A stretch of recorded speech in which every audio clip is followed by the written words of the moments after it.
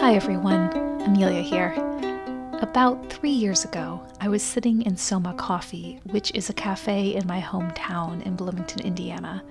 I was writing, which felt really good because that's what I love to do, but it also felt scary because writing had been difficult for a very long time, and every time I wrote, I was afraid that I wouldn't be able to write again. And while terror can lead to creativity in some situations, it's not a long-term winning formula. But that day was a good day. I could write and drink coffee and smell the beginning of autumn outside. And then I had an idea.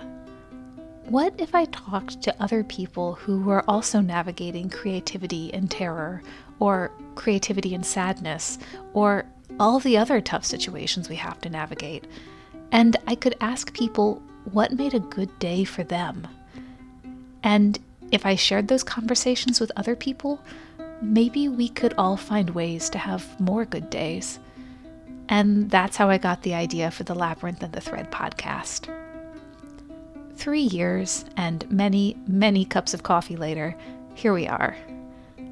I want to take a moment to thank each and every one of you for listening to Season 1 of the Labyrinth and the Thread podcast. And I want to thank all of our guests for sharing their stories and walking the labyrinth with me for a little while. From conversations with listeners and from my own experience, I know that we have already helped each other have some more good days.